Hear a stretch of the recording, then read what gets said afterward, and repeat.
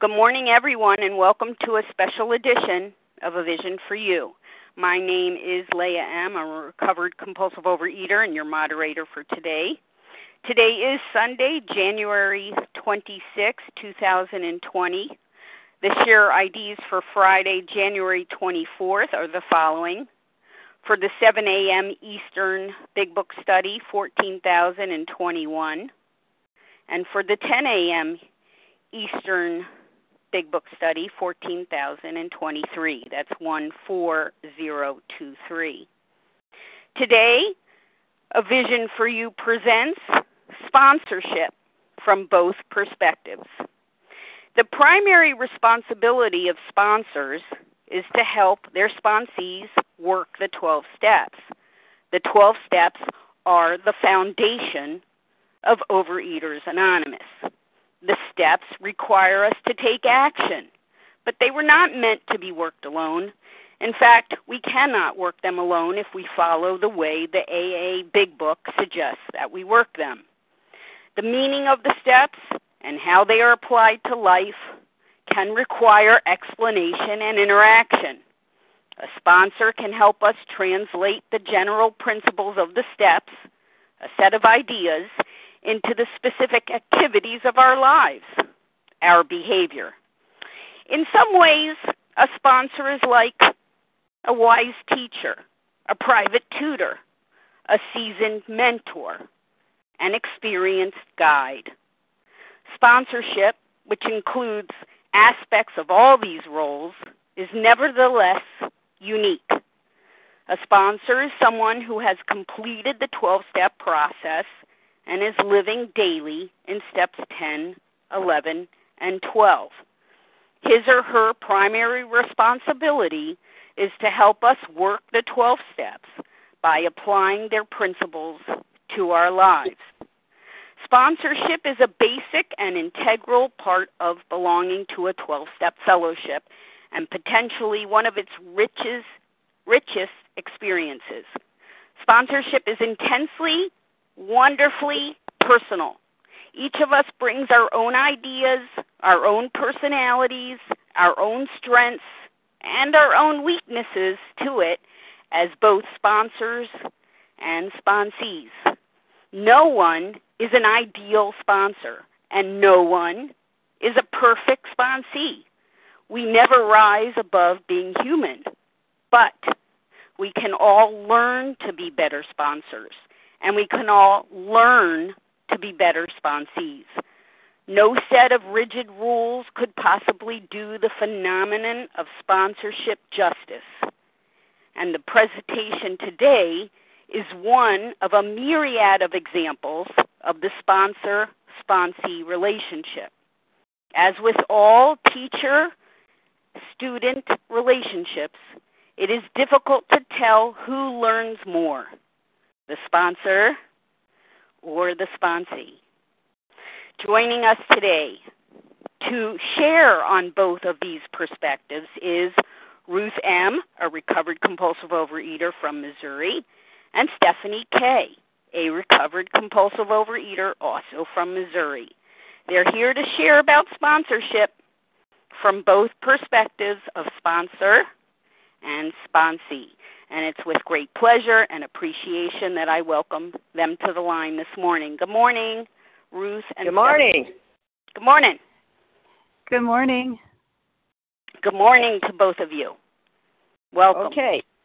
Thank you. So I just want to clarify, I'm from Illinois looking at the Gateway Arch. I'm close to Missouri. But anyway, I say St. Louis area. Okay, so I think there was this interesting phone call I got on February 6, 2017.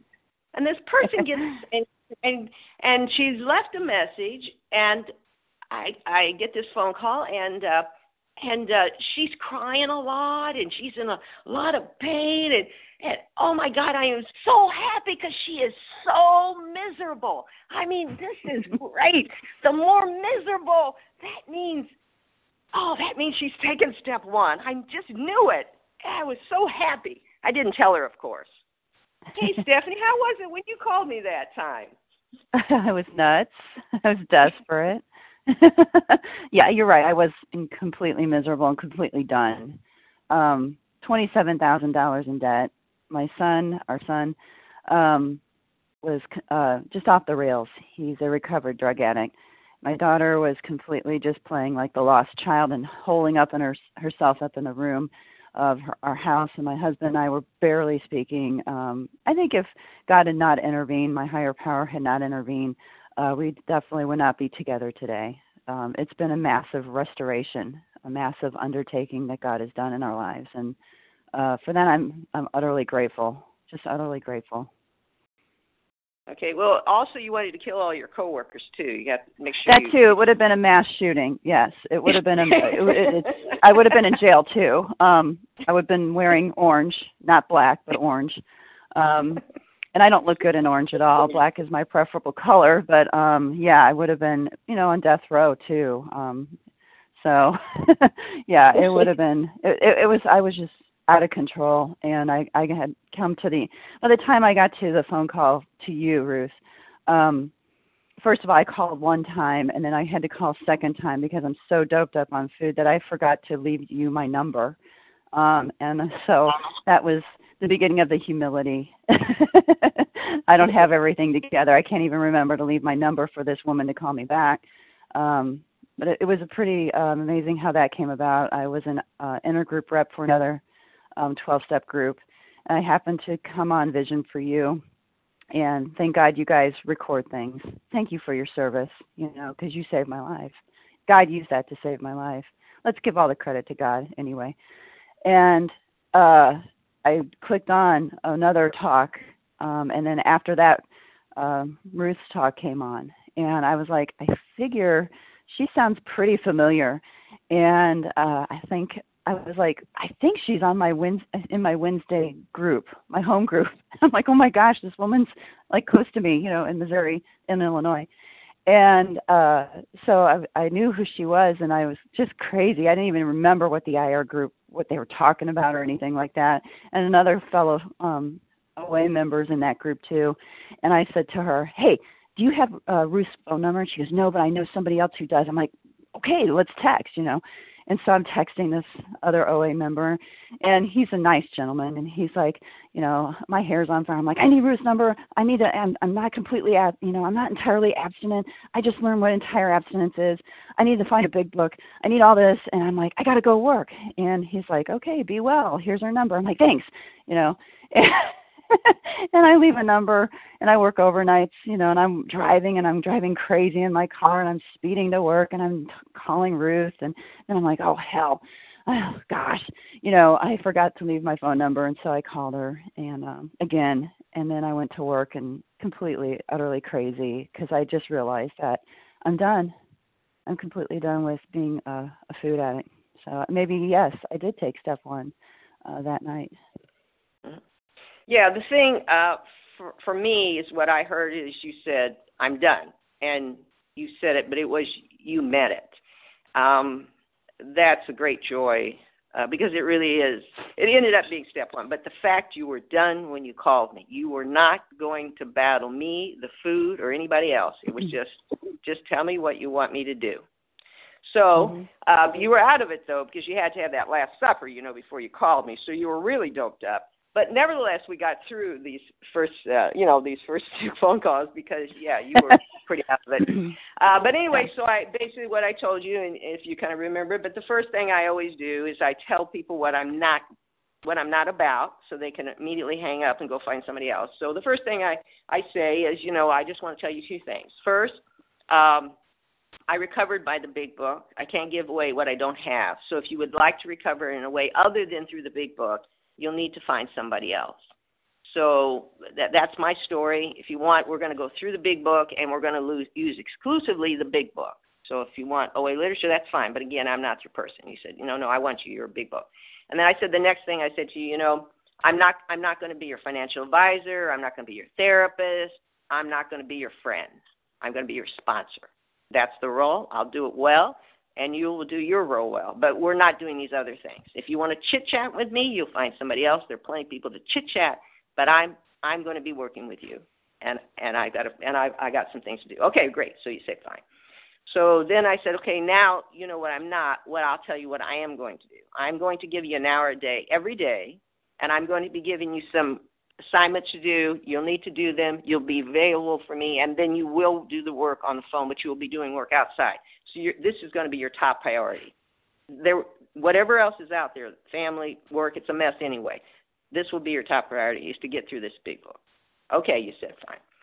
So I said, okay, so for you, now I'm going to first go over. So what I need you to do is first we're going to have to, you're going to have the big book. You got the big book? Yeah, you got the big book. Great.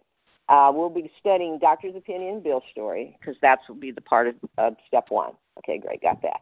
I want you to get this little booklet. It'll be writing in. It's just a workbook because I want you to be doing some writing as well. So good, okay, order that, got that. Okay, we're going to need to have a food plan. And so for that, we'll have something for the next 24 hours or to our next phone call. We're going to have that in place now. From this moment forth, you are abstinent. You will be entirely abstinent from this moment forth. That's it. God through you, but that's your commitment. Yes, okay. And so you said yes. You said yes to everything. That's good. And you were, I mean, you didn't necessarily get real warm and fuzzy towards me then, but you were willing. That's the key. So then we went over what you would have to do. The first thing, you'll have to take out a piece of paper, pen, pencil, and write down all the foods that you control, all the foods you're thinking of controlling, all the foods you're thinking I can't control. Anything where, you've sworn off, but you can't keep your word. Or when you start eating it, you can't seem to stop when you say you will. For those that are listening on the line, that's the first paragraph on page 44. I didn't have to cite that for, but I want you to do that now. That's the first thing you'll do. You said, great. And so that's what you did. You went and I also will say this to you and to everybody listening. Not once did you buckle, fight it back, anything. You always delivered, did what you said. You kept your word every single time. There was no exception to that. That means you took step one. So you did that. You went and created your list and, called me back and we went over it. And so basically on the list, I'm just listening. I'm listening to the food. I'm listening to hearing what are the ingredients that seem to be popping up in the foods. And I can tell it's not hard. And so what I do is, let's just say for the sake of, numbers, let's say you gave me 33 items on a list. And I'm listening to you, and I know it's almost always, well, I'll give you the first one you mentioned was sugar artificial sweeteners. Anything sweet, you're going for the sweetness. And so I can tell it's just almost every time. So what I say to you, because it doesn't matter what I know, you need to know. So in this conversation, I say, okay, we got 33, everyone, okay, let's see if there's anything that's common. I seem to hear something called sugar and even artificial sweetener because the tongue doesn't know the difference. Let's just count up how many times you say that. So let's go back through the list a second time, and you count up for me. So we count up, and it's 31. And I said, okay, what does it mean that 31 out of 33 times you're going to go for sweetness? What does that mean? And you're like, well, I already know this. I eat a whole bunch. I can't stop eating sugar. Yeah. So that's what we did. And then we went back through another time. And the next time we picked out another ingredient. And we kept doing that every single time until each time you're taking responsibility for what it is. And then I say, now what are the things that you have to have entire abstinence from? And you told me. And then I said, great. That is what you can now not eat in any form in any way at any time. That's it. It's that simple. That's entire abstinence. Whatever is around control, because normal people don't attempt to control something because it's never out of their control to attempt to control it. So they will never do this. But you did it right away. And then we created a food plan for the next 24 hours. And then I told you to go to the USDA. I want you to learn what's basic nutrition and what's proper portion size, because you also have to have proper amounts. But your food plan can be whatever you want, Stephanie, except it can't have any of these ingredients in it. I don't really care, except I'm only going to tell you if you start nudging towards those things you can't. But what you want to eat is fine as long as it doesn't have any of those ingredients in it. And you understood it pretty well, and you did it right away. And you called back the next day. Everything was in order. You had gotten it there. You looked it over, and you were abstinent. And so the point is there was no wavering this. Immediately after that day, and from that day forth, you did that. And a few days you had to call and ask a few questions about just kind of clarifying what you were reading, but you were all in. when you, and from your point of view, you was no fighting. How did you find that you just simply did the thing that you needed to do, was right off, it had to be entire abstinence, no question asked? When you're done, you're done. It's either you do or you don't. Either you're going to or you're not. I felt like I was going to die and lose everything that I had held dear in my life. The day before we started, I happened to find another, talk on social media, and it was by somebody by the name of Donna F. Thank God for her. And she said, here's how to be a good sponsoree. And so I listened to it, and I took notes, and she had some really good nuggets. The two nuggets that kind of fit into my doped up brain that got through was, you know what, you're done. You have no more rights to anything because you've just blew it. And you might as well just say yes, ma'am, and okay. That's all you say to your sponsor, yes, ma'am, and okay. Because quite frankly, Ruth, at the time you had 31 years of entire abstinence, and you said in your talk that you never had a thought to compulsively overeat. That world, that shore of recovery was unfathomable to me. When we first started, I was just praying to my higher power, I hope this works. I really do, because I'm going to die or be in jail or just be the miserable sot for the rest of my life. And so when we started, I was just, that's all I could say. I was just like, I'm going to just do what Donna F. told me and, what God has led me to. Okay, sure, let's go. Because I'm out of ideas. I've tried everything under the sun, and it just didn't work. And I kept getting this thought for like the month before, why don't you go back to the big book? You started it back in 1990 when you were 21 years old. I did. I stepped into OA when I was really young, and I went back out. And I didn't return for another 27 years. Here I am at 47. Today I'm 50. But I was at 47 going back into OA and starting the recovery process for real, So, yeah, I was completely and utterly done. I can't live with my 6 key ingredients, but yet the dilemma was I couldn't live without. So how am I going to find a way to live? Because I'm caught between a rock and a hard place, and I don't know what to do. So I'm reaching out for anybody who can show me. And it happened to be God, led me to you, Ruth, and a plethora of other people after that. And, the fellowship of a vision for you, too, and the podcasts and all the service work that people do. It's incredible. Right. So anyway, you did that. Everything was, and you were absent from that point forward. And you also had gotten the booklet. You were doing your writings like you were supposed to, 20, 30 minutes, and you did that without fail. My experience has been through the years working with people, the detox will take 2 to 3 weeks. That's normal. Somebody says, I just had a day. I don't know. Maybe they're just not a compulsive eater, or they're not entirely abstinent. But 2 to 3 weeks is pretty normal. And you have to get through that. You have to get through step 1. So, and I told you, and I also explained that detox will cause you each day, the detox will get worse. The withdrawals will get worse because the substance is less in your body and the body's screaming for it even more, and there's less in it. It'll peak, and once it peaks, then it starts getting less severe until it's gone. So I was tracking you, and it was about the 8th, 9th, I think it was the 9th day where you peaked, and then from then you came down. So in 2 weeks you were through that. Tell me what the withdrawal symptoms were like. A migraine, pretty much like a headache, migraine headache for 8 or 9 days off and on. It wasn't constant, but it was off and on. Nausea, vomiting, diarrhea. And then I had these boils come out of my skin, so I looked like the spotted elephant, on one of our favorite holiday cartoons. And I was as big as an elephant, so that was pretty accurate.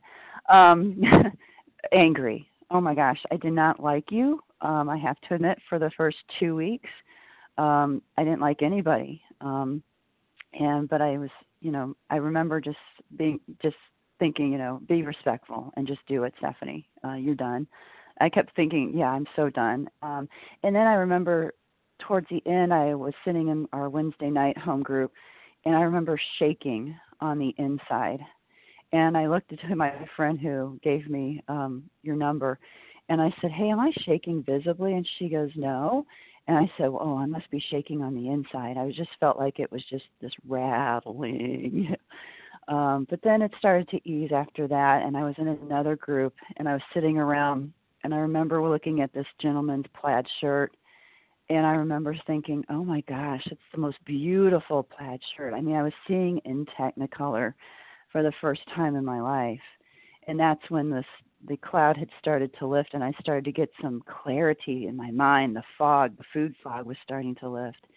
And then I was like, oh my gosh, the sky is totally blue today. I mean, it was a beautiful blue sky, the green grass, because this was starting to be like towards the end of February into March, and we're getting into the springtime coloring, and I'm like, oh, this is awesome. So yeah, it was a hard detox, and it's something I would never want to go through again. But yeah, it was pretty. Ugh. Okay, and so we did go through doctor's opinion. You did understand it, but when I say understand, it's really important because what we do as addicts, we only understand from our head, because our head is where the disease is, and we try to figure it out with our head. But the steps will have to be taken in our heart. And so it said in Bill's story on page 11, down, second last paragraph from the bottom. That floored me. It began to look as though religious people were right after all. Here was something at work in a human heart which had done the impossible. My ideas about miracles were drastically revised right then. Never mind the musky past. Here sat a miracle directly across the kitchen table. He shouted great tidings. So in Bill's story, he's talking about Ebby, and Ebby it's in his heart, and you had to take this step in your heart. You don't. It's self-knowledge is not going to get it. Over and over it tells us that. And you got it in your heart. You were done. Your heart had surrendered. So we didn't have to just try to figure it out. Well, what does this mean? What does that mean? No, it was there. And so you got it from doctor's opinion. You understood the vicious circle. You knew what that meant. You knew you were in it. You knew you would never, ever, ever, ever get out of it with your effort, because your effort would be done by the head. The heart is in a different place. And we did it with Bill's story. And then what I did is, and you had finished your writings. So we made an appointment, and I sat down. It usually takes about 2 hours to get through all the writings, the first step that I have. And we set out, and if you remember, I was listening. I just mostly listened. And you said, your parents were the worst parents in the world. And it was funny, but at the time you believed it. But it was good. There was a point now. You were now finally, because this was 2 weeks, you'd been 2 weeks in this, you were now coming out of the withdrawal and all of that, but there was nothing to buffer your emotions, nothing, because the food was gone. And so the emotions were coming out, flooding out, but there was, I think, some relief there. And so we were then ready to go to step 2, because you had taken step 1. Right. And, I mean, step 1, of course, on page 30, this is a huge paragraph. When we got to it, it said, we learned that we had to fully concede in our innermost selves that we were alcoholics or food addicts. This is the first step in recovery. The delusion that we are like other people, or presently maybe, has to be smashed. That's what happened in step 1. I fully conceded in my innermost self. My soul, every atom of my being knew what I was. I'm a glutton. And there's no coming back from that other than help from a power greater than myself. And yes, step 2, yes, I was coming out of the fog, coming to believe that a power greater than myself could restore me to sanity. Oh my gosh, that was huge. And yeah, after the work that we had done, that you had signed, that delusion and the illusion and all these lies that I had come to believe, that I had concocted, and started building my life off all of these lies. I call it not an identity, but a lie-identity, were really starting to hit me in the face.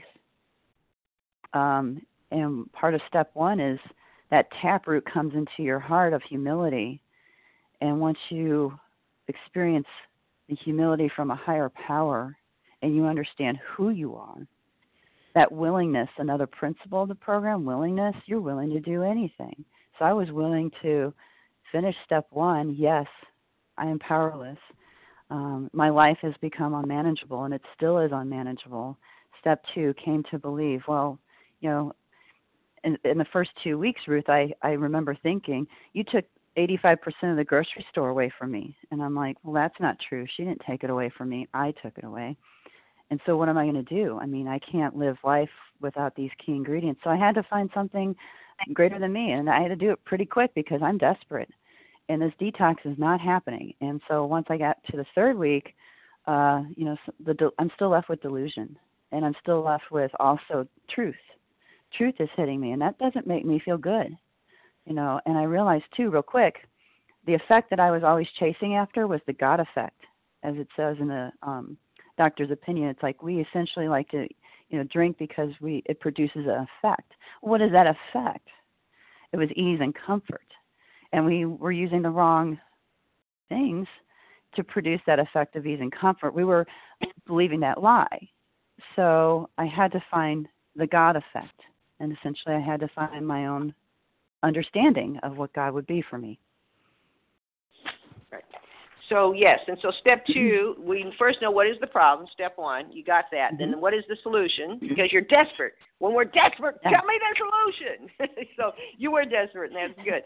And so we did cover the 3 chapters. And, yes, you were willing. You definitely wanted something greater than you. And we did the step 2 proposition, which was helpful. We might not be able to get into all of that, but we did do another writing task, and the step 2 proposition is on page 53, and this the second paragraph. It says, when we became alcoholics, crushed by a self-imposed crisis, we could not postpone or evade. We had to fiercely face the proposition that either God is everything or else he is nothing. God either is or he isn't. What was our choice to be? Now, everybody wants to answer, well, God's everything. But when we do this proposition, we know he's nothing, because if he was everything, we wouldn't be a glutton. So you had to face the fact that in spite of what you had done up to then, God was nothing in your life, and the only thing that mattered was your food. And you accepted that a power had to be greater than you. Right. So now that you know what this problem is and what the solution is, you need to make a decision. Now you have options. You have 2 options. Before you had none. You just had eat. So are you going to go towards problem and go back to the food? Or are you going to go towards the solution, something greater than you? You have to make that decision.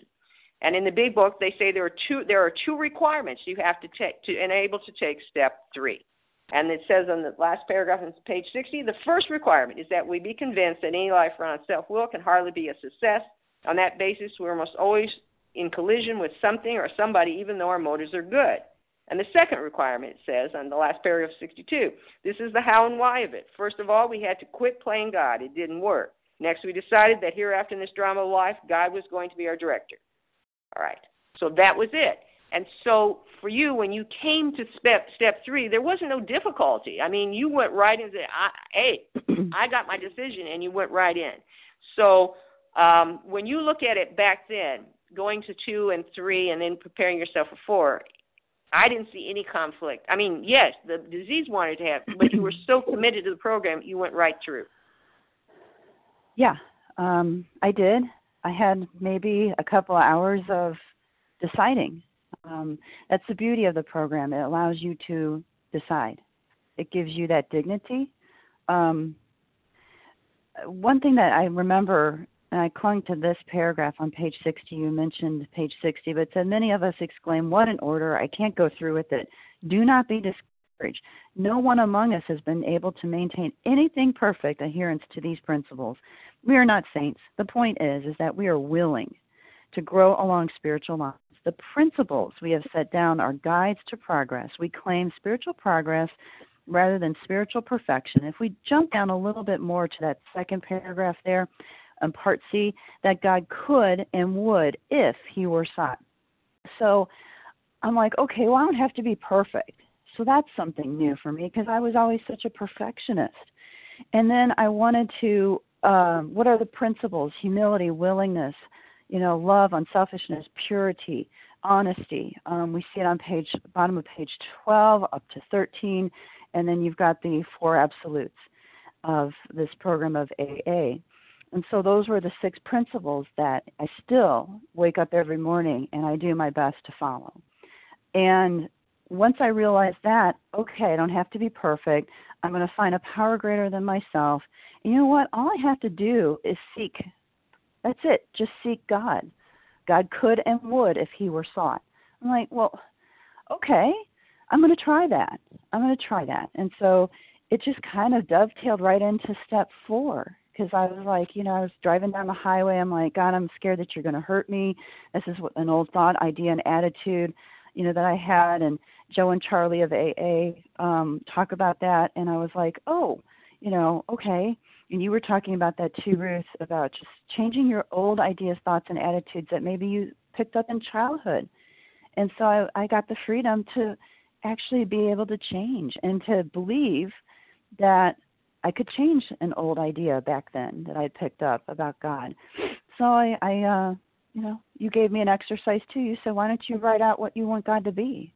And I was like, well, that's different. Nobody ever, challenged me to do that. I was always told what God was. And I picked up a lot of just erroneous thoughts about God.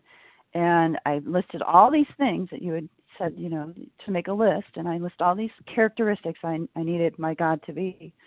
And I learn now, I sit here now, and I'm like, there's a deeper relationship, but God is everything that I have always wanted. He was always everything I always wanted. It was just me who was separating myself from this being. Right. And so we have promises. You did that. There are the promises. First paragraph, page 63, are the promises of step 3. One of the things I do with people is that they've taken the step, then we'll go through the promises, because these are guarantees. These are the promises. If we work this step properly, everything there in that paragraph is our story. If one thing isn't, then that's our weak link. We have to go back. So we go through the promises. Yes, they were all true. And then, of course, there's the third step prayer. And you did do that in front of the home group, got down on your knees and said the prayer in front of everybody, because in the original 100, they did do a public in front of the rest of the members, it'd be in New York or Akron. They did make a statement in front of the rest of the members. And the members held them accountable for what they had been said. So we did that. But then, of course, if we make that decision, we say, well, what is it? Oh, my God, look at these things. I'm trying to drive, and there's these big potholes, and I'm tearing up my car, and I can barely get through, and oh, my God, look at this. It's like that. So we have to see what blocks us from the decision. What is it? So, yes, you had no hesitation about doing the 4th step. And I know a lot of this will be in a previous talk I gave, and people can listen to the 4th step, kind of breaking it down. But you went right in. We were looking at our grocery handicaps, resentment, fear, sex conduct. And we basically, on page 65, we have the example, first 3 columns. But the 4th column is what we were talking about. And what you did is, I remember you said, wait, I got some vacation time. I'm going to take off a week vacation, and you had the 4th step done in less than a week. You remember that? No, I got to get it done. I'm in. So okay, great. So well, you told me to outpace the addiction. My addiction was alive and well. So you told me in the beginning. I remember you said this. We have to outpace the addiction, and I'm like, okay, let's go. How fast can we get this done? So you did. So you did get it written up, and so then I sat with you, and of course I'll just mention again there are things here. We have resentments. There's a prayer for that. If you can't let them go. Fear. There's a prayer for that. Sex conduct. You can't let that go. There are also promises. The promises are on page 70. And it's the second left paragraph, and the promises are there, and it tells us about the futility and vitality and all of that. So you looked at the promises, yes, you had looked at that. So at that point, now we're ready to do step 5, and we sat down and you went through it. And what was the most important thing, looking at that 4th column, what was the most important thing you learned from doing steps 4 and then giving it away to me? There's always a tremendous amount of healing, and it's the start of working the 6 principles, but relief. man, it feels so good to confess that to myself, to God, and to you. And you just sat there and listened. I mean, there was no judgment, and you assured me that nobody dies during a fifth step. And I'm like, okay, because I was a little nervous. And we were doing it at an outdoor cafe, and I was in my hometown where I grew up, and my parents were just 10 minutes away, the people that I had grown to hate. And I think when I've done a few fifth steps now with I just love them, I love my sponsorees. And at the end, most of us, except for, maybe one, we end up laughing. I mean, I think a good fifth step involves laughter because you really get a good picture of how crazy you are and how everything is so petty, right? I mean, there's all the issues that we're so concerned about and we're willing to kill people over, and, I wanted to feed people hemlock muffins, and then it went into I want to shoot them, and I'm like, why? And now I sit here fully, not fully, I mean, I'm seeing more and more of the picture of how crazy I am. I don't ever think we ever get, there or arrive. However, the people that I wanted to harm are the people now I pray for daily. I love, I think there's still pains in the butts, but I love them, and I realize, who am I? I mean, I'm just a glutton and a drunk, recovered, and that's when you realize what you fully are, and you fully conceded, and backing up to step one, you're entirely abstinent. If you get those three things down, wow. With God, always with God. It's a fantastic feeling, and I felt like a shiny new penny. It's true. You can hold your head up high, and you can face, who you are and what you are and what you've done, and then you're more than willing. You're more than willing. That willingness principle was super huge to me after that.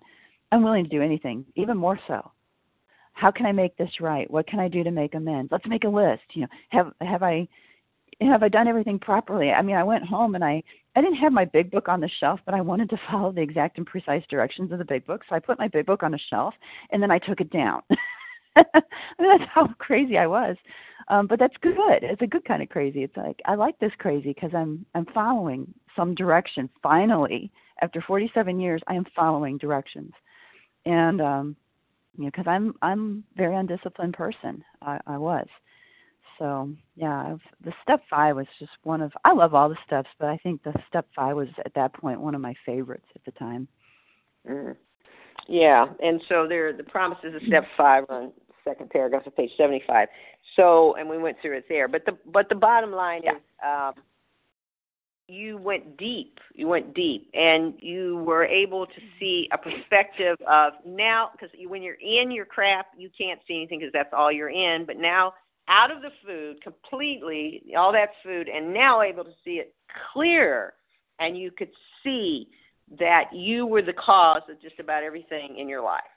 And you were a tornado that destroyed everybody around you, and you took responsibility for that. So, of course, you're willing to let it go. Now, there's only one paragraph in the big book on step 6. It apparently doesn't need more than one. We have a willingness prayer there, step 6 prayer. But you were willing. So, all right, you were willing. And so then we look at step 7 prayer. Some people falsely believe that means, we're supposed to ask God to remove our character defects. It doesn't say that. And you understood this paragraph. You're basically, the Creator put that sperm and that egg together to get you. And you now actually love your parents. You're getting there. So, and that, you just want God to have everything good and bad. Anything that stands in the way of you doing God's will and serving others, remove it how you want. You're in charge. You got it. So can you talk about understanding? Step 7, 6, and 7 are very powerful, and they have to be done in great depth because now you're turning over the personality that made you the glutton to God. Right. But you're not turning in it blindly. You're turning in now you know what it is, and you're giving it away back to God. Mm-hmm. Yeah, So, it's we get 86,400 seconds a day. And I remember starting that prayer, step 7 prayer, humbly asking him. And my prayer life has changed. In the beginning, I was praying for others because it says, in the big book, don't pray for yourself, okay? Let's just get you, not so selfish here. So I was praying for others, but I was also praying for outcome, thinking that I still had control of any outcome. And it's changed now. I'm almost 3 years of entirely abstinent and sober. And most of my prayer life is like this. God, thank you. You are awesome, mighty. I list all the attributes that I understand God to be. And then I said, I'm showing up today. And whatever you want to do with me and however you want me to serve you and your plan, I'm here. And I just sit there, and I just sit in God's presence. And that's pretty much it. It's very quiet. I don't know what he thinks about that. He might just say, thank God she stopped talking. There's so many years of me telling, God what to do because I was running the show. But if we understand step 6 and 7, and it really harkens back to 3, if you take a really good step 3, then your step 6 and 7, make it deep in that step 3, then you can, launch off of that into greater understanding as God sees you, wants you to have that understanding. And then grant me the strength. I pray for strength every day. I've got a really hard shift at my work. I work overnight. A lot of times I'm like, I need your strength, God. I'm feeling tired. I'm feeling irritable. And what's behind the irritability is pretty much just being tired. And the thing that's changed too about step 7, this was really it was such a difference between my old self and my new self.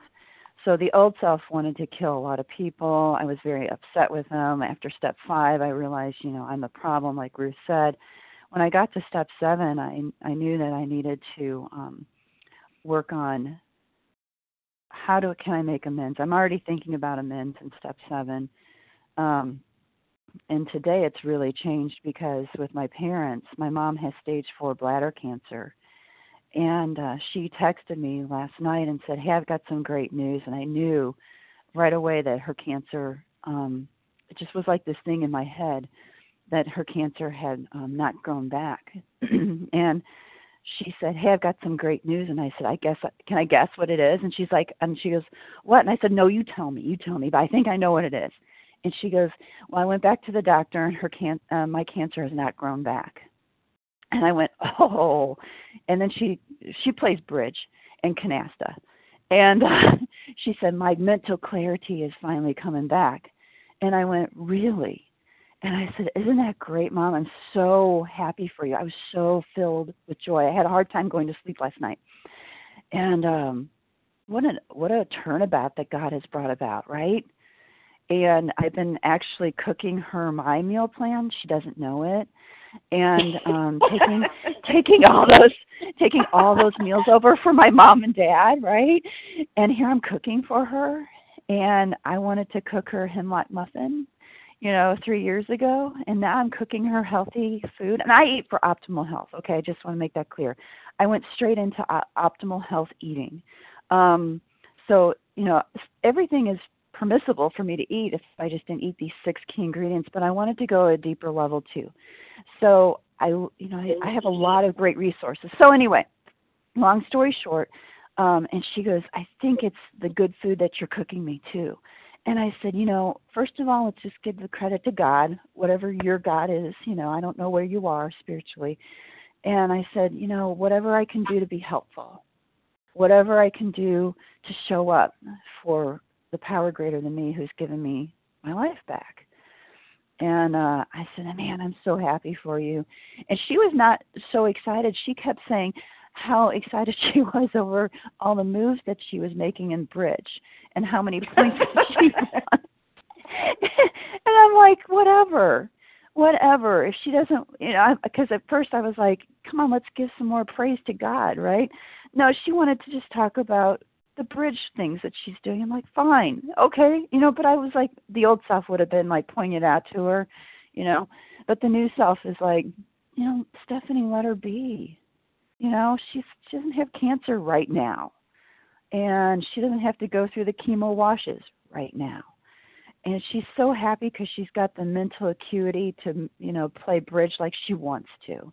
Okay, that's the good stuff. And that, I can share in that joy with her. And I just still praise God for all that. It was such an exciting night last night. So I can tell. All right, yeah. But we got to keep moving on. All right. Yes. Okay. So anyway, step 7, then week 8. 90% of it's done when you do your 4 and 5 because you got the list, right? So you simply take the list. You don't make 3. You don't go to your father for the resentment and the fear. You just combine it all together into one. You just brought it to me, and then let's go over and see how you're going to make amends to everybody. And and you pretty well knew, and you went out and did it. I asked, and you said it was, I can't remember. You said it was 2 to 3 weeks you got through all your amends. Yeah. What did it? And so we kind of covered that. So what were the main things you got out of making amends? What it is, you're now cleaning up everything of your past up to that point. Now it's done. There is no potholes anymore on that road. You have cleaned it up from 4 through 9. It is clean, and that car can go right down that road and get right with God. So what did you get mostly out of doing your amends? Even more willingness, humility, honesty, love, unselfishness, purity. Those principles became even more deep.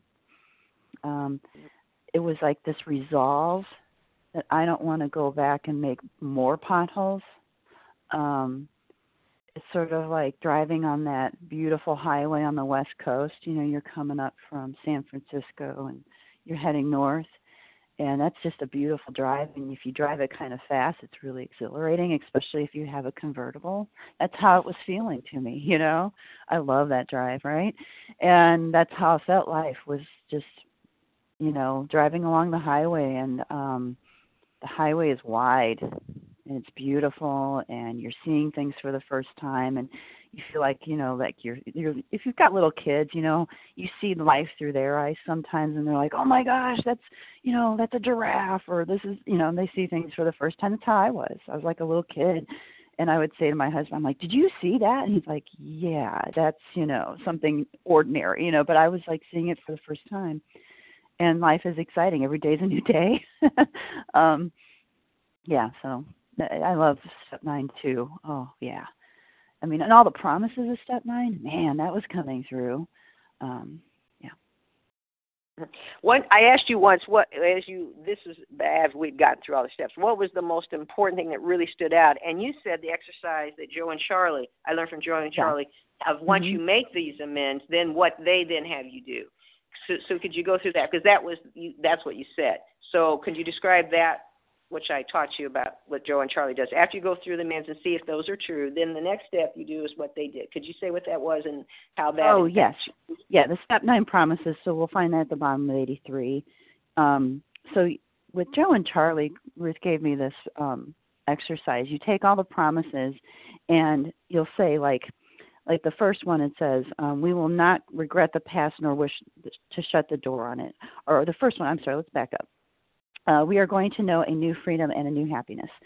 So what I did was I said, Ruth told me, and so following Joe and Charlie said, so she said put with food. Okay, so if I put the words with food, we are going to, or we know a newfound freedom and a new happiness. So put that in the past tense. And I kept putting with food before every promise. And I put it in the past tense. And that was the delusion. Yes, with food, I had really thought I had a new freedom and a new happiness.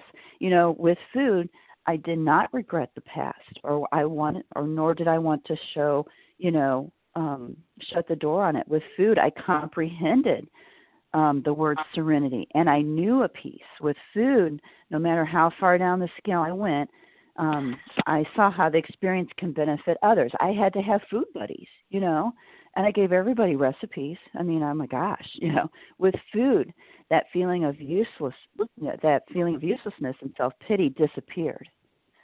So with that, that was like a turning point in the program for me, because I realized how much food was a god and how God wasn't God for me. So yeah, that was huge. That was like what Bill called, when he had that mountaintop experience, it just went, whew. The thought of to compulsively overeat, I think that's when it happened for me. The obsession of the mind, I think that after that exercise is when when it left me. Right. And so now that we've done that, we go to 10, because 9 is completed. Now 10 is simply going to cover that day, because we've already cleaned up the past. There's nothing left for the past. And the day, because what happens, we're very fragile. We're really new at this. And so, coworkers angered you again. You cleaned it up, but then you went to work the next day. You know how that is. And so right. we have everything every day as we go along. And so you did. We worked through that, and you were doing that. And so what I noticed was, at the beginning, when you first started 10, everything easily triggered you again. Like, they're eating. I can't stand the sound of them eating right next to me while I'm trying to do my work. Like, your coworkers are eating, okay? I got to get my headsets on. They're chomping. It makes too much noise. I mean, you were just bothered by everything. So every day you I kind of help take you off the ledge when you're at work, and your family. Of course, again, things were getting so much better with your family. But again, it's just that day. As you went through time, and I look back now at almost 3 years, the frequency of those things lessened, the duration of them lessened, and the depth of them lessened. It just got less and less and less as you got more and more into this way of life and getting closer to God. That's the key. That's the key, right. And the promises of step 10, the last paragraph of 84, guess what? There's the promise. The obsession is gone. It says it in this paragraph. So when you get to 10, you're right. You got that at 9, you went to 10, and sure enough, the promises are true. Cease fighting anything, anyone, even alcohol, for this time sanity will have returned. So the obsession is gone. That what you wanted when you saw me, when you heard me first, now you have it already in doing 10. Right. Right. So then 11, and again, here it gives information and all of that, and the promises are on page 84. There's a lot of promises. So what I noticed in that was, as the character defects lessened as we did 10, then 11, the conscious contact with God increased. You see, one went down, one went up. And so today, it's just, I don't talk to you every day, and how's it been going? Yeah, great, I mean, no big deal. There's no major issues. Step 10 on most days isn't really anything, just kind of just little things, but no big crises. And the 11 keeps getting deeper and deeper. So can you describe, of all those times, I think the time you were on the deck is the time that stands out most for me.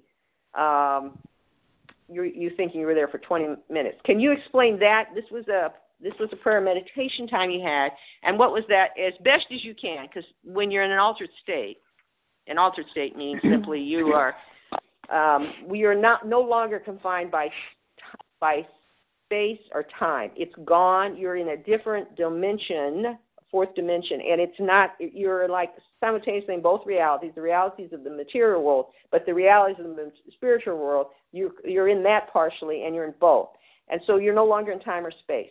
So, can you describe what happened when you were on the when you were on the deck, and what happened in the middle of your prayer with God? Yeah.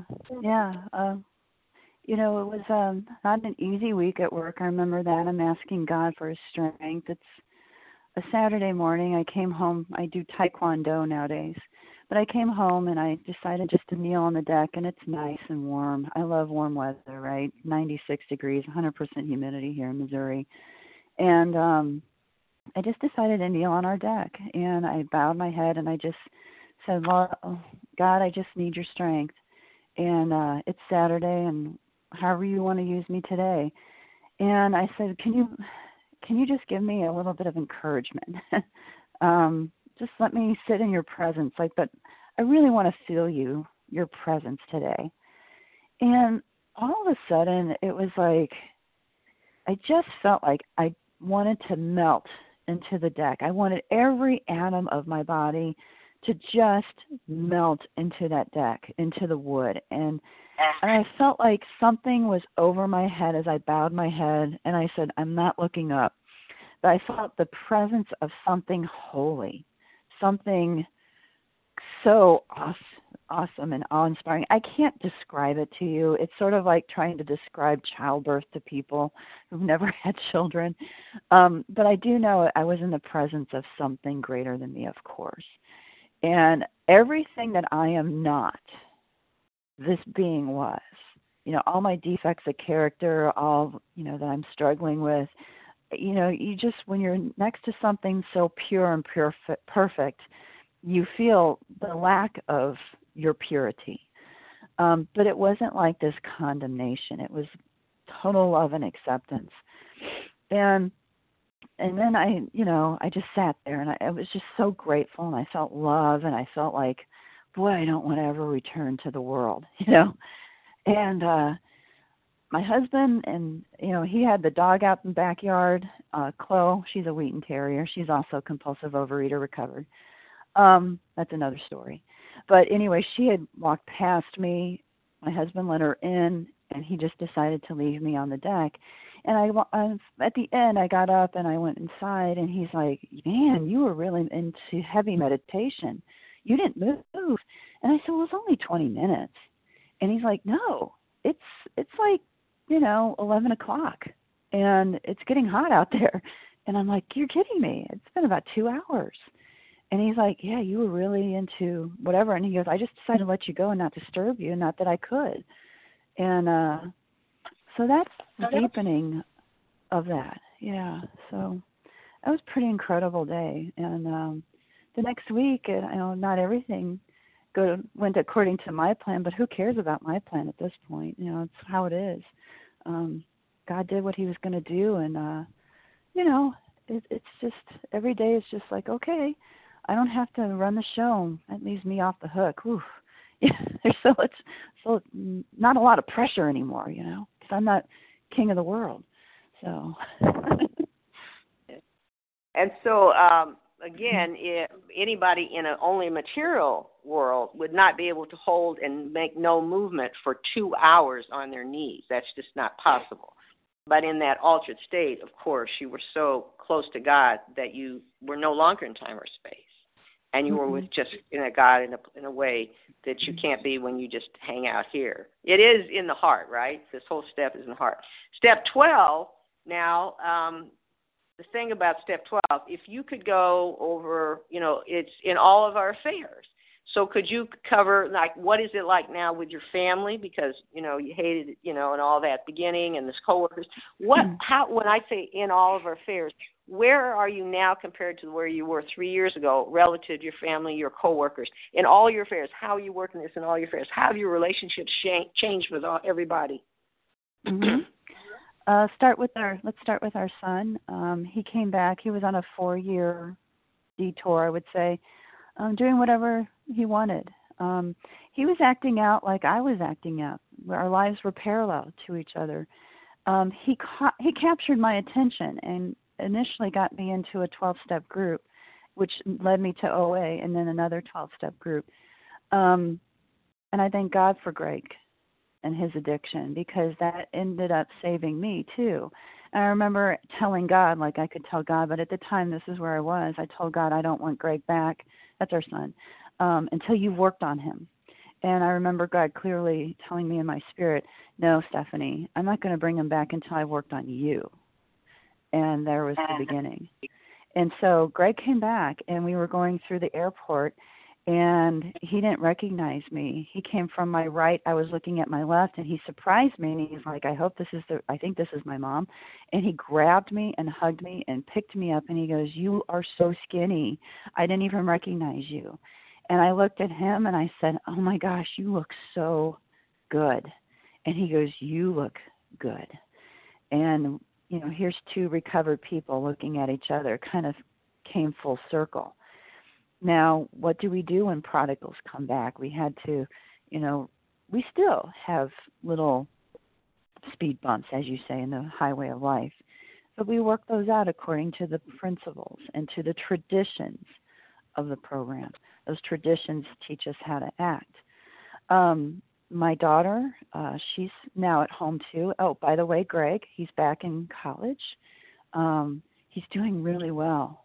And he wants to go to he's going to do community college. So he's got a 4.0, which we never would have thought. He's clean and sober, working on the spiritual life. But saying that we don't have problems, no, we do have problems. And but we look at them and we handle them differently. We handle them according to what God wants us to do. Our daughter, her name's Maggie. She is going through nursing school. She'll start nursing school in May. She's not the hidden child anymore. She's doing quite well. My husband and I are still married, and we're happier than we've ever been, and we still have, days where we're like, my husband's not part of a 12-step group like I am, so sometimes he gets a little crazy. And he's like, I think Greg's on drugs. And I said, well, what evidence are you looking at? We unpack that according to, again, the principles and the traditions. They don't know that I follow the traditions, but they live it out. So they just don't even know that they're living it out. It's kind of fun. And then, work is work. It's doing good. I don't want to kill anybody anymore. I actually, make them plates of really good food during the holidays. And, everything is good. Chloe, the dog, okay, so when I became entirely abstinent, my husband lost 35 pounds. Greg, when he came home, lost 40. Even the dog lost 8 pounds. But the dog was not being too healthy. I know. So Chloe, she's a Wheaten Terrier. They have a lot of issues with allergies and adrenal glands, so she has Addison's disease. But recently, she was starting to crash, and I thought she was dying, really. And I took her to a different kind of vet, and the vet was holistic in nature, and I had to keep my mind open about that. But really, Chloe eats exactly like I do for optimal health. Her food plan is much like mine, not exactly, but I'm feeding her and I'm making extra meals, actually. So I cook for my parents, and now I cook for the dog and for me and my family. I feel like a caterer.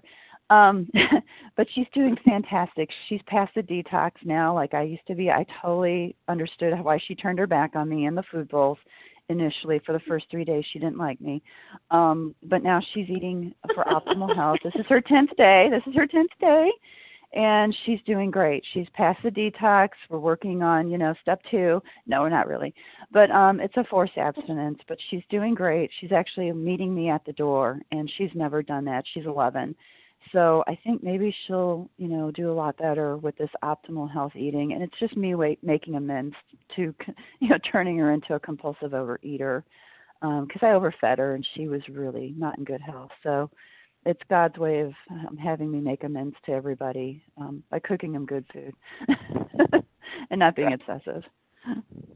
Yeah, and so, and yes, as far as your own all the story about you and what happened, the loss of the 120 pounds, but unbelievable things that happened to your body and all that.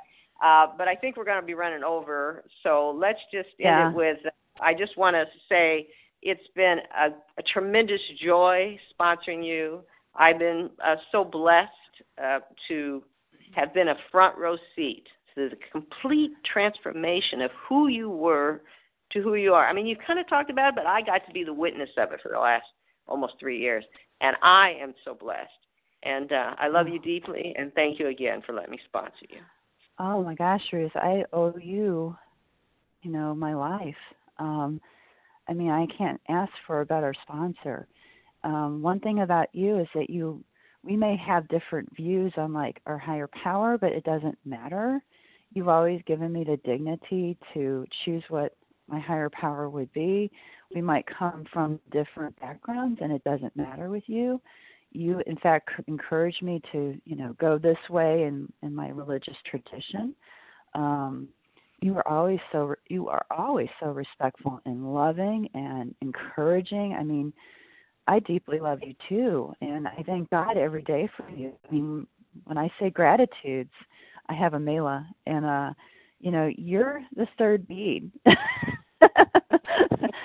I think I put people on beads, and you're the third bead. It's like, God, thank you for my husband, and Maggie and Gregory and Chloe, and thank you for my mom and dad, and thank you for Ruth, and most of the beads are not material things. That's another thing. They're people, they're experiences, and it's fun to too, because sometimes you share you're going through, and I'm like, oh, that's so encouraging. You're a very real person. You're not arrogant. Oh my gosh. I mean, people can get really arrogant, I think, if after especially 33 years of entire abstinence, and I don't see an ounce of that. No. So it's such a joy to listen to you too. And I mean, Leah said at the beginning, a wise person, and I'm like, yes, she is wise. So thank you for all your wisdom. All right. So God says you're welcome. God says you're welcome too. That's right. All right, Leah, we'll turn it back to you if anybody has any questions of us. Well, thank you, Ruth and Stephanie, for sharing with us in such an honest and intimate way about your sponsor-sponsee relationship this morning, the work you've done together. Just a beautiful presentation, really incredible and helpful, I'm sure, to so many. Today's share ID is 14,027. That's 14027. Ruth M and Stephanie K's contact information will be given at the conclusion of the recording, so you'll need to stay tuned for that. We will now transition to a question and answer segment. You can pose a question to either Ruth or Stephanie by pressing *1 to unmute. I'll need your name, including the last name, your initial of your last name as well. Marie M. Marla. Jason K. Terry K. Elaine T. Andy K. Marla. Michelle H.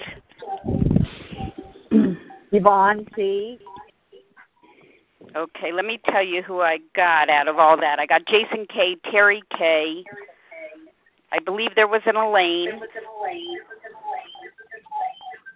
Marla, Michelle H., and Yvonne C. I'm going to ask everybody to mute. Thank you. Let's start off with Jason K. A reminder, this is not a time for comments. We're going to make the most of this time by asking questions only. Thank you. Jason K., start us off, please. Good morning. This is Jason K. And thank you as well on a really, really useful talk. Either of you could answer this, but maybe Ruth would be a little bit more qualified. How do you handle ongoing sponsorship? As you know, I sponsor people. I try to get them through the steps, but I find, it's challenging to kind of continue sponsoring people in the long term, and I focus more on newcomers. And like the book says, Dr. Bob sponsored 5,000 people. I don't imagine he talked to them, 3 times a week, each one of them. So how do you conceive of and in reality practice ongoing sponsorship? Okay, so with me, as far as, let's say somebody really doesn't want to do the work. If that's the situation, I already told them the very thing first thing out of my mouth was, if you want to chit chat, I'm not it. Well, I'm serious in. Are you in? And so I don't have to fire people; they fire me. So that's not a problem if this is coming from that. They're not going to do it, and it's not a good or bad thing. I'm not judging them, but you're just not going to do it. Okay, fine, move on, and maybe somebody else can help you better. If it's about newcomers, yes, that's that. Now, somebody like Stephanie, I'm not talking to her every day. We don't need to talk every day. She calls me when just to let me know what's going on. So we really don't have a problem with that. I'm not sure if any more than you need that. Basically, just to let go of that. It's like if you want to have beautiful roses on your rosebud, you have to cut all the stuff that takes the sap out of the beautiful roses, because they'll all look kind of wimpy because you're trying to you just need to let them go. You need to prune. But they prune, they just simply move on. And so the time is concentrated with people that are really seriously wanting to work the program. Thanks for your question. Thanks, Jason. Terry K., your turn. Did you call Terry K? I did. I just unmuted. I have a question for both, a little bit slanted toward each. So with Ruth, I'm wondering, when you take on a new sponsee and that person is not recovered, I understand how that sponsorship works. Do you have a way that you sponsor folks who are already recovered and you're picking up a sponsee? And then with Stephanie, I'm wondering, do you sponsor in the same way you were sponsored? Okay. Well, so I don't keep talking. Let's start with Stephanie first so that we can kind of flip back and forth. Sure. I do sponsor how I was sponsored. I also changed some things as well. I work full time, so I can only take so many people. But yeah, we do, I do the same speech at the top. I'm not your financial planner. I'm not your lawyer. We're not chit-chatting. I only do Big Book. This is all we're going to talk about, and I'm very clear, and I make those boundaries very clear. And, I tend to sponsor exactly like how I was sponsored, and we make sure that we do a good step one. And I sponsor people across the world. I'm an international sponsor. I never thought I would do that. So right now I'm sort of like, we've got somebody, she didn't want to mention her country, but she's in the Northern Hemisphere. And so she only calls me once a week. I've got somebody in Australia, and she calls me twice a week.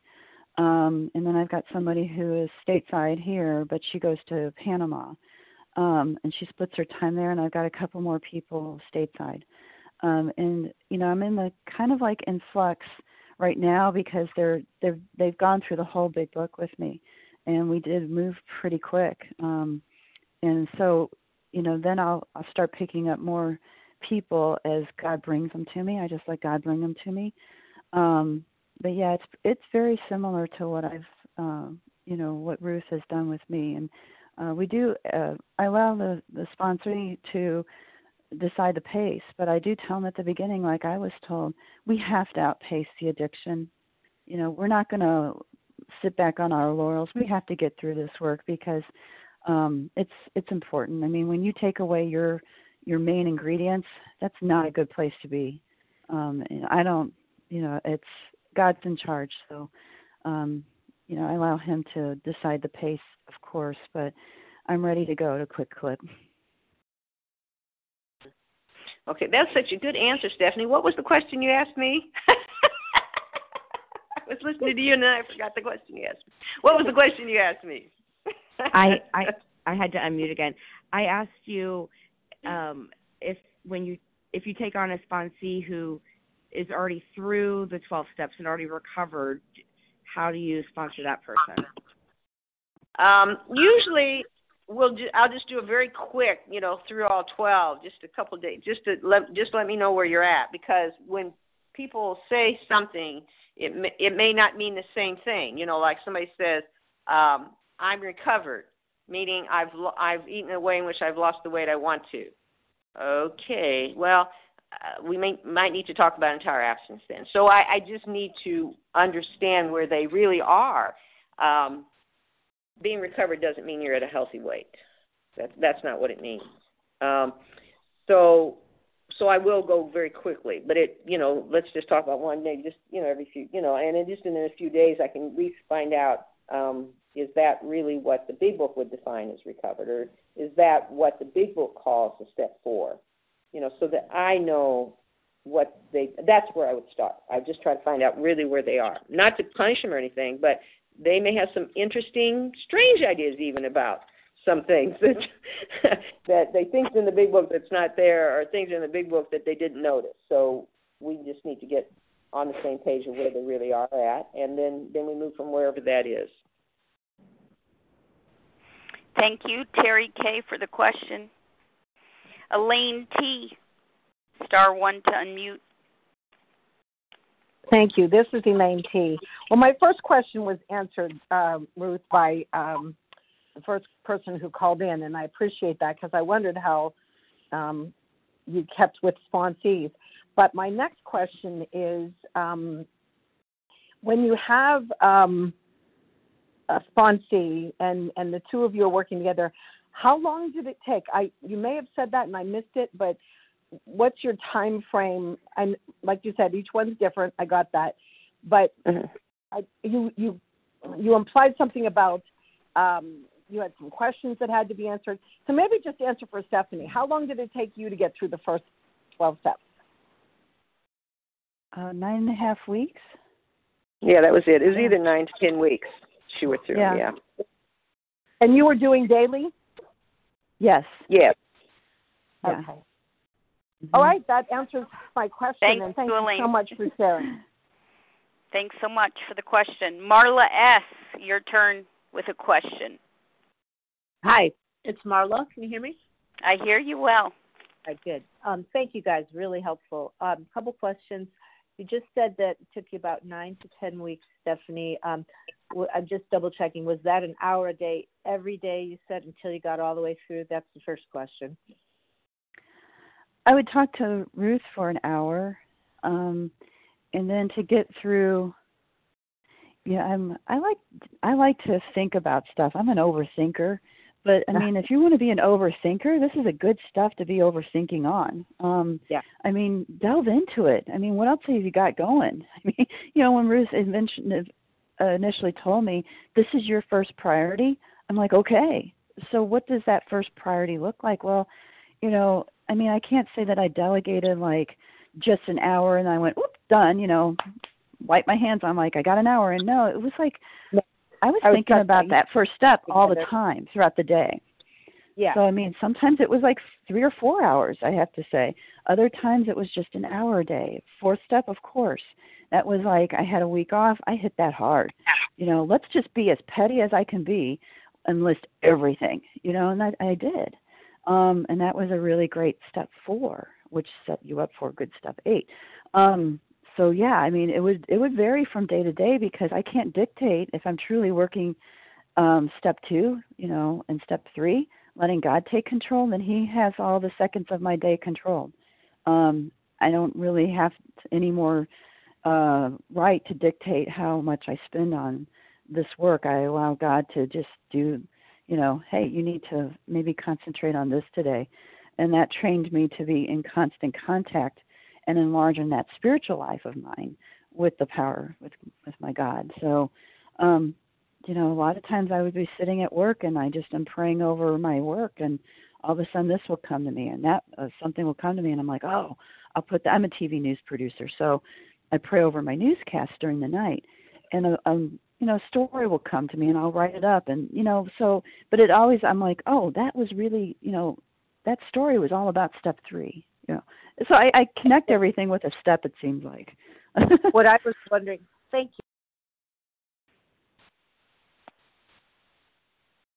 Oh. Did we lose everybody? Nope, we're here. Thank you very much, Marla S. Can you guys hear me? Can you hear me? Thank you. One question per person, please, so we can get through our list, okay? Thanks so much. Hi, Yep. Hi, Rachel. Thank you. Okay, let's move on our list. Michelle H., your question, please.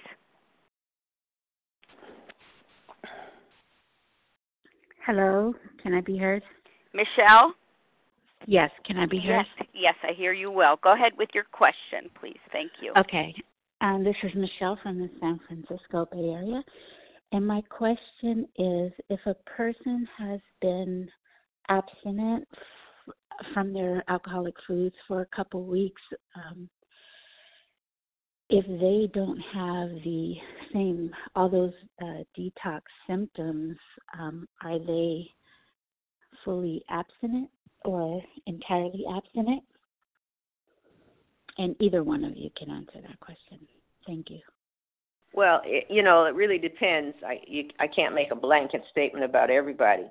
The two things I see most common when somebody, let's say, they're going to be entirely absent and they have no withdrawal at all, and it doesn't seem to really be that big a deal. It's like another day. Nothing's really happening. One thing would be they're not entirely abstinent.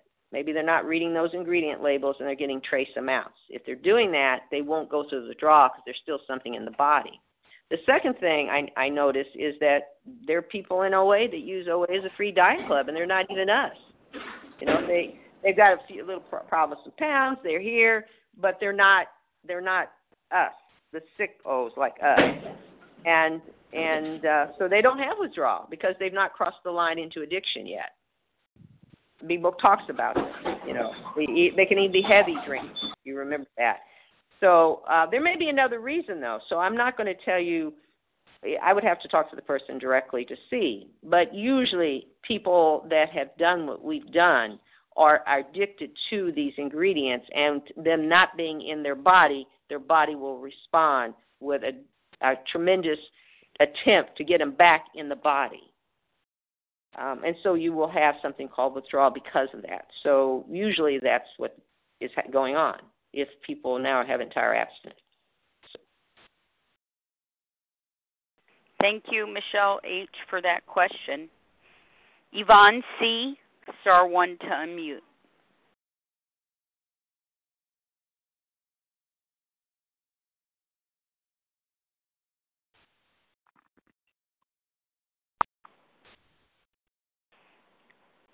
Looking for Yvonne C.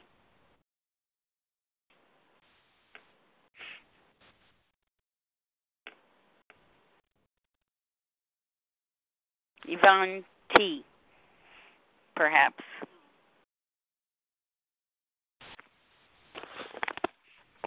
All right, maybe she had to step away.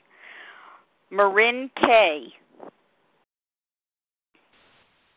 are you still on the line? *1 to unmute. Marin K. Hi, this is Yvonne T. Can you hear me now? Yes, I can. Go right ahead with your question. Mm-hmm. My question is, I'm going to be starting sponsoring soon, and I was wondering if there's a written guide somewhere for new sponsors, what order you do things in, the first question you ask someone is this, and just a written guide of what to do when.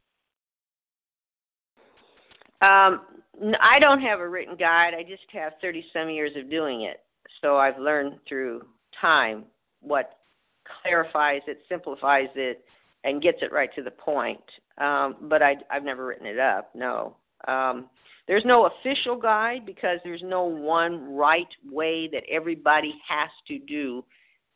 You have to allow some intuition, some ability to kind of move with the flow of where the person is. I have a person with some mental illness, and I have to go slower with her. It's not anything wrong. It's just that she has an issue that causes me to go much slower because of the processing. It's harder for her, but that doesn't mean she doesn't work a great program. She works a great program. So there is no one right way. That's all I can say. What might be helpful is if you read pages 89 to 103 of the big book. It's a good outline. It's a good starting point because once you get past 88, it's nothing about you. It's about working with others. It's about everything else. That was very helpful when I read that because God, He's the principal. And if you're enlarging your spiritual life every day, that'll be less and less of a concern. I used to think that when I first started off with people, I was going to hurt them. I was going to be like this terrible sponsor. And then I'm like thinking, gosh, it's all about me, isn't it? Has nothing to do with me. And, I just remember how I was sponsored, and that's the framework. And then, like Ruth said, as you go along, you make adjustments. It's a case-by-case basis. So you make adjustments. And, some people I will sponsor differently, rather than, from, like, let's say they already recovered or they think they've recovered, but they've relapsed. That's a different way I'm going to approach it. God has me do it differently. rather than somebody who has no idea what the big book is about. They're a clean slate, so to speak. That's a different sponsor. The sponsor, how you start with them is different too. Thank you for the question, Yvonne. All right. Who else has a question? This will be our final invitation for questions. Star 1 to... Hi, Linda. Yes, Raquel, got you. Linda G. Linda G. Anne-Marie M. Anne-Marie. C.H. Brenda A. Penny Brenda C. A. Penny C. Maura Z. Larry K. Larry K. Linda Carolyn G. S. It is humorous, isn't it?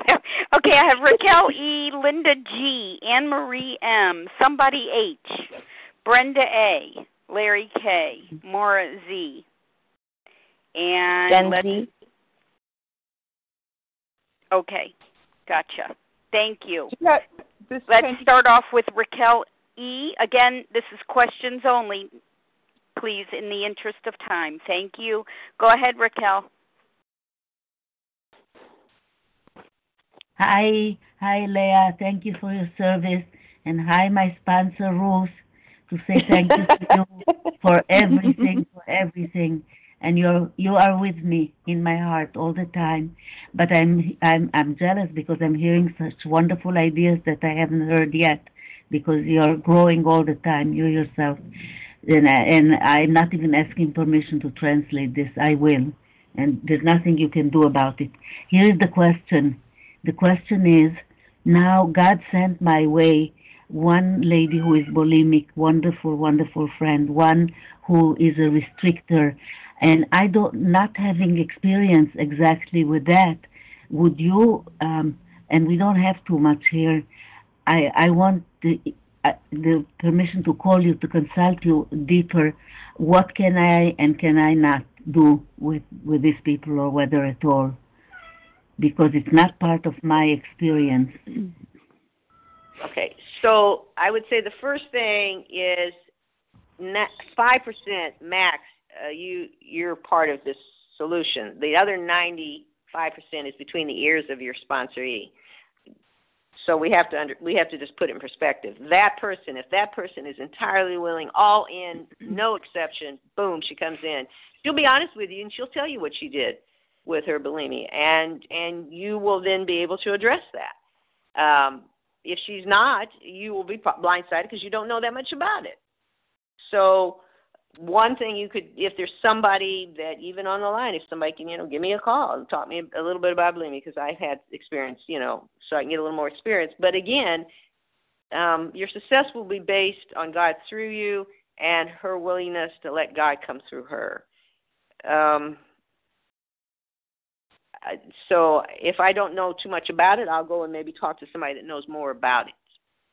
I also know that if God sends that person my way, then it's just, suit up and show up for that person. If that person has to have me and not somebody else for whatever reason, then I'm going to do what I need to do, and God will work through me. Thanks, Raquel, for the question. Linda G., star 1 to unmute.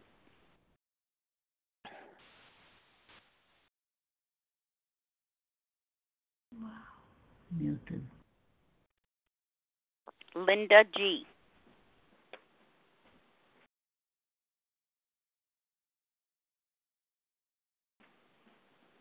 Okay.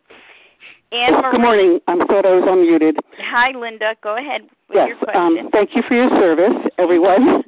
My question is to either Stephanie or Ruth. What is your routine? I don't know what the right way to put it is, for the day. Do you have quiet time in the morning? Do you do something in the evening? And then when you start sponsoring, do you give this structure to your newcomers, or do you just let them evolve into that? Thank you.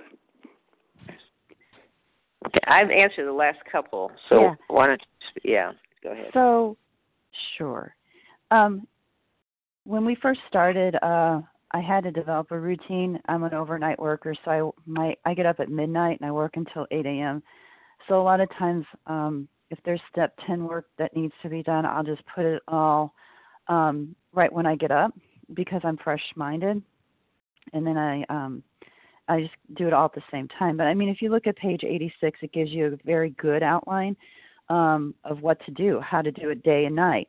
And I don't dictate. I never dictate to sponsorees what they ought to do or anything like that. I say find what works for you.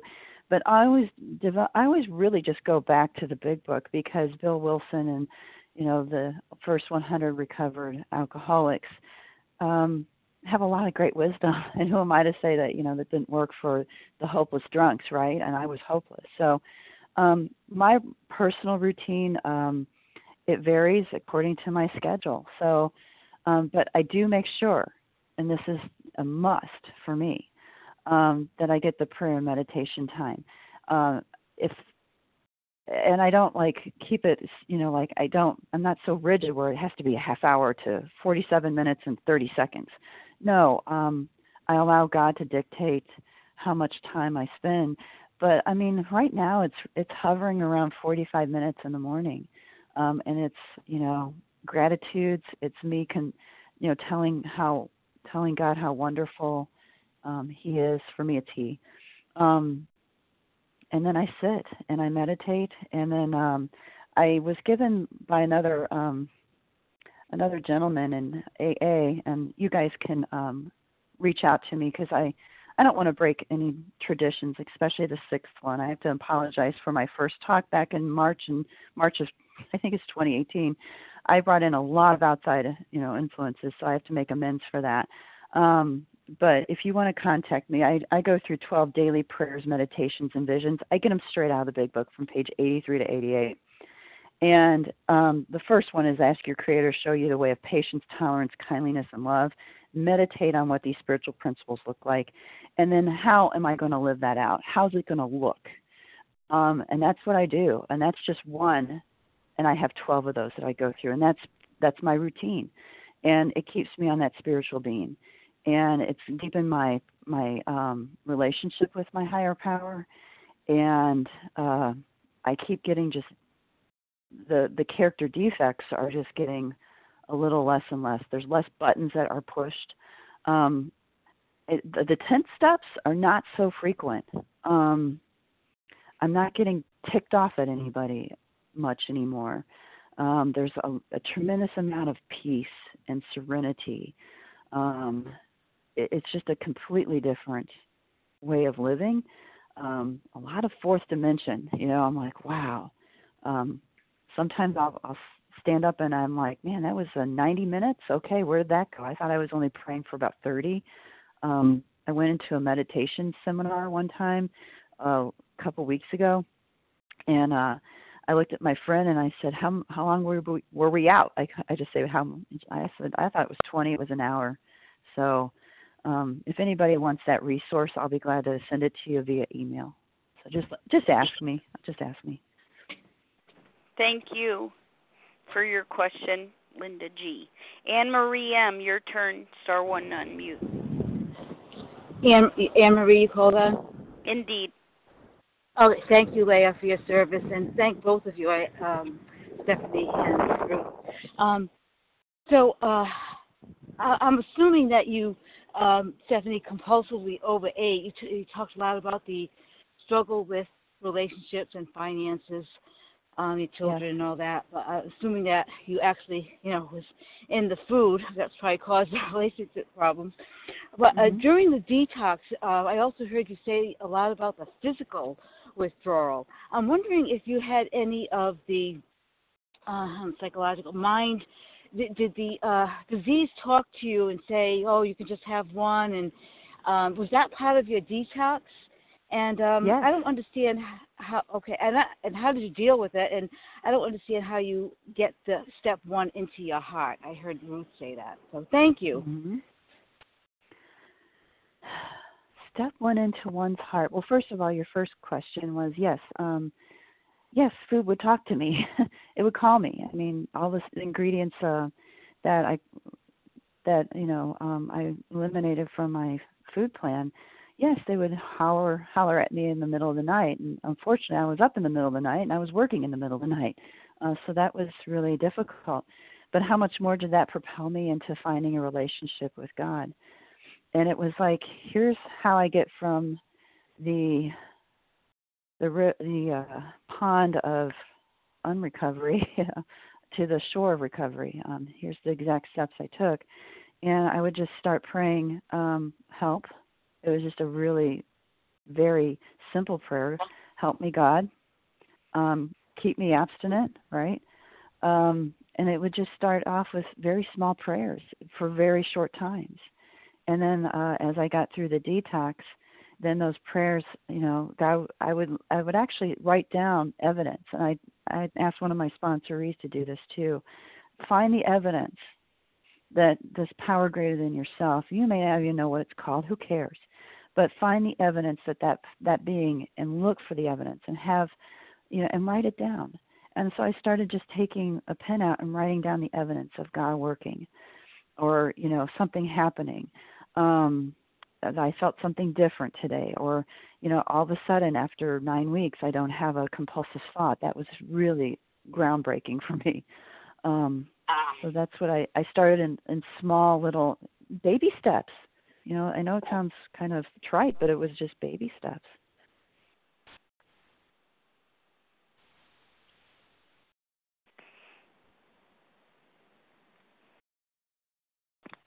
Thank you, Anne-Marie, for the question. Penny C., your turn. *1 to unmute.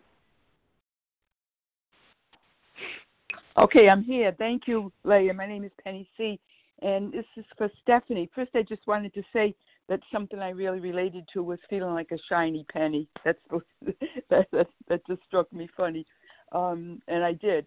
But my question is, I believe you said, used the word you were either angry or mad at your sponsor the first couple of weeks, and yet you hung in there. And I just wondered what caused you to hang in there and not just, say, I'm quitting when you felt that way. Page 30, I fully conceded in my heart that I was, it says alcoholic, but food addict. When your back is against the wall and you have no other choice, I mean, what else am I going to do? What's my choice? I've taken all the choices away from myself. The addiction did too. So I give it to God, actually, for bringing me to that point. And Ruth was there. She had availability. So I thank Ruth, too, for being available. And God working it all out. It was just that I just knew that I was going to die, and I didn't really want to die. Thanks, Penny C., for the question. Brenda A., *1 to unmute. Good morning. This is Brenda A. from New York. Thank you all for your service. I'm newly abstinent, but I constantly ask the same question. I have fallen off what I consider, I haven't been on a binge, but my question is, if you fall off or you eat a food that's on the no-no list and you get back on, when does abstinence start again? The following day? I just find this so confusing, and I am not looking at this as a diet program.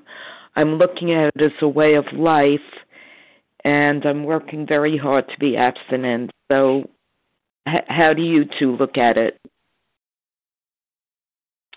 Well, I'll say one of the things that tell us that if we've taken the step 100% with absolute perfection, that's on page 68 of age 12 and 12. If we say we've lost it or we've fallen off and that we've got to do something to get back on, where is God in that? Because the step is not about doing, accomplishing, achieving. That's head knowledge. The step is about surrendering, letting go, knowing I have no options. It's over. And when that happens, then God can come through us and give us all the strength we need and more. So if you're trying to figure out what's right, strange as it may seem, you may need to get out of the way and let God decide what's right, which means you'll need to surrender.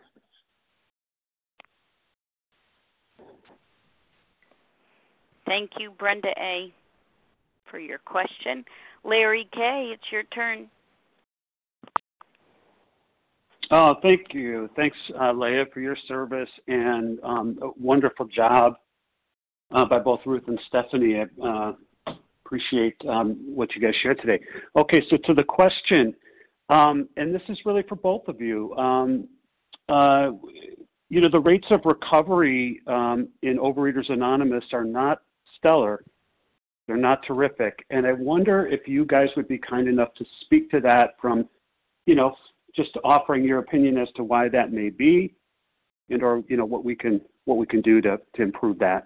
And once again, I appreciate it. Thanks so much. You want me to go? You want to go, Stephanie, first? You go first, ma'am. Okay. I'll let you go All first. Right. Yeah. For me, I just got to do what I got to do. So it sounds too simple, but when God gives me a person to sponsor, then it's my job to do my part. Now, I can tell you, I don't probably have any better percent than anybody else. The majority of the people that come and ask me to sponsor them, they're not willing to be entirely abstinent. And so they move on. I don't have to fire them. They just move on. And that's not right or wrong, but that's just what happens. So, okay, maybe that means I'm now available. Somebody named Stephanie's going to call me because I'm not trying to hold on to somebody that's not really willing to take step one. So, yes, there is problems in OA not having the percent. I mean, if you go back to forward 2, the second edition forward, of the original years there, 75% of the people got recovered that came in the doors and sincerely tried to work the program. We've never been at 75% in OA. We've never been close. AG, the original male member of OA, said he thought it was 3%, and I was thinking, I think maybe it's 4. No, I'm sorry, he said it was 2%, and I said, I think maybe it's 3%, but still that's a small percent. All I got to do, Larry, is I got to just do my part.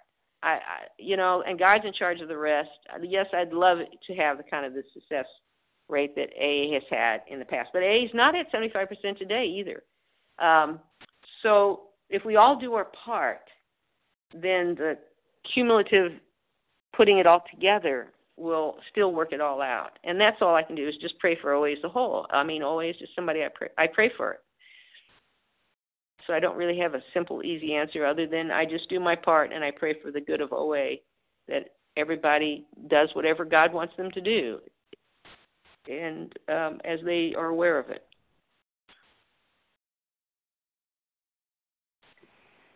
And I would Go ahead, like. Stephanie. I'm sorry. Yeah, I would love our percentages to be up there at 75. I'm not in charge of that either, like Ruth said. Whatever comes my way, whoever wants me to sponsor them, I do the best I can to follow the exact and precise directions of the Big Book. This is the only thing that arrested my disease of compulsive overeating, and that's all I really work on. It's all I, take people through the book, and we don't deviate from it. This is where I found my recovery, and it may not be true for other people, and I don't demand them to be taking their addiction through the Big Book. If they want to, fine. If they don't, fine. But, for me, compulsively overeating since she's been 4 years old, this happened to work for me, and I've been spending most of my life trying to solve the issue. And so it speaks to what Bill Wilson and the first 100 drunks wrote. This happened to work for me, and I will share whoever wants to learn. And for me, the privilege of just being, teaching what I've been taught, sharing, giving it away. I'm so happy to do that, whatever I can do. But I've had to let the whole other thing go because I can get crazy about that. And I have. I've gotten crazy about that. So now I'm settling down a little bit more and live and let live. Go ahead. Thank you, guys. Thank you, Larry, for your question. Our final question for today comes from Maura Z. Thank you, Leah, for your service. Thank you, Ruth and Stephanie, for giving so very much of yourself. And Ruth, I just want to tell you that November 22nd, 2012 is the first podcast I have all of my newcomers listen to. I have a question about, Stephanie, you said after the 9th step amends is when the obsession was lifted. Now, I understand that on page 85, we feel as though we had been placed in a position of neutrality, safe and protected. But that's a past tense, so that for me, I've always interpreted that's a realization I have after going through the 10 steps. That's what has happened. But do you feel that your obsession was lifted only when you got to that point, or had it been lifted prior? Thank you. That's the only time, I realized that Ruth had to ask me, how, because she'll check in with me. How is your mental obsession? Have you had any food thoughts? How deep do they go? How long do they last? And when she asked that question, it was shortly after doing the 9th step. We were in the middle of the 10th, I think. And I realized, not without even realizing, but her question prompted me to think about it. And I went, no, I haven't had any food thoughts. And so I did feel like that white, light moment that Bill Wilson had in his hospital room, where that obsession left him. I felt like that after the 9th step promises, and then the 10th step promises. She was checking in with me, and that was really, Ruth does that very well, where she'll check in with you, and she's like, "Are these promises coming true to you for you?" And she's very thorough about that. So when I did the 10th, 9th, and 10th step, and I realized that I could say in the affirmative that these things were happening for me, that's when I really was like, okay, this is, the obsession has lifted. And I was so happy. It's the second shiny penny feeling, wow. So, yeah.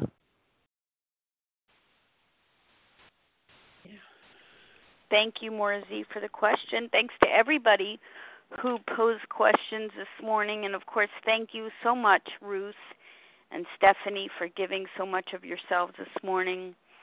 Just an incredible presentation. Very much appreciated. We're going to close with a reading that you'll find on page 164. Of course, you'll notice that it's in a chapter entitled A Vision for You. Our book is meant to be suggestive only. We realize we know only a little. God will constantly disclose more to you and to us. Ask Him in your morning meditation what you can do each day for the man who is still sick. The answers will come if your own house is in order. But obviously you cannot transmit something you haven't got. See to it that your relationship with Him is right, and great events will come to pass for you and countless others. This is the great fact for us. Abandon yourself to God as you understand God. Admit your faults to Him and to your fellows. Clear away the wreckage of your past. Give freely of what you find, and join us. We shall be with you in the fellowship of the Spirit, and you will surely meet some of us as you trudge the road of happy destiny. May God bless you and keep you.